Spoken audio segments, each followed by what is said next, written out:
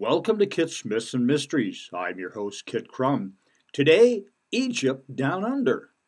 In doing research on the idea that Egyptians visited Australia, I found a number of facts that beat those that say it never happened.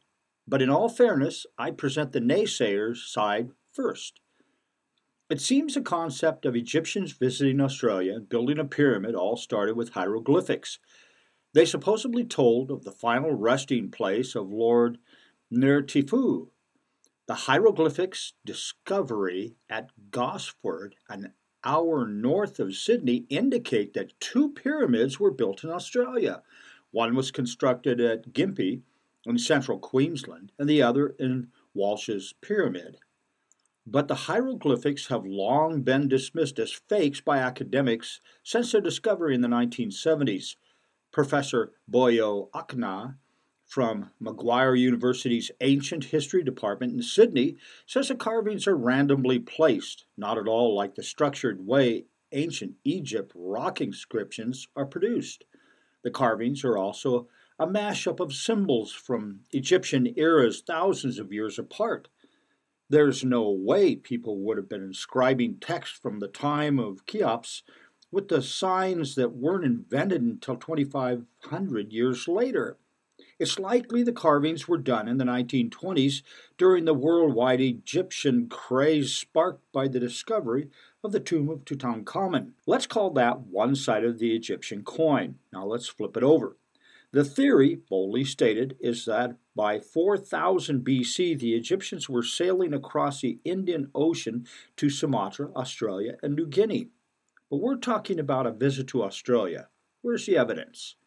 The Egyptians built their boats without nails, and two ships, both 40 feet long and built without nails, have been found near Perth, Western Australia. Another was found buried in the sand dune at Wollongong, New South Wales. In 1910, on the Atherton tablelands of Queensland, Mr. Anderson dug up a coin from the reign of Ptolemy IV. In 1965, at Ipswich, Queensland, workmen dug up a cache of hand-forged Egyptian bronze, copper, and iron tools, pottery, and coins dating back more than 2,000 years.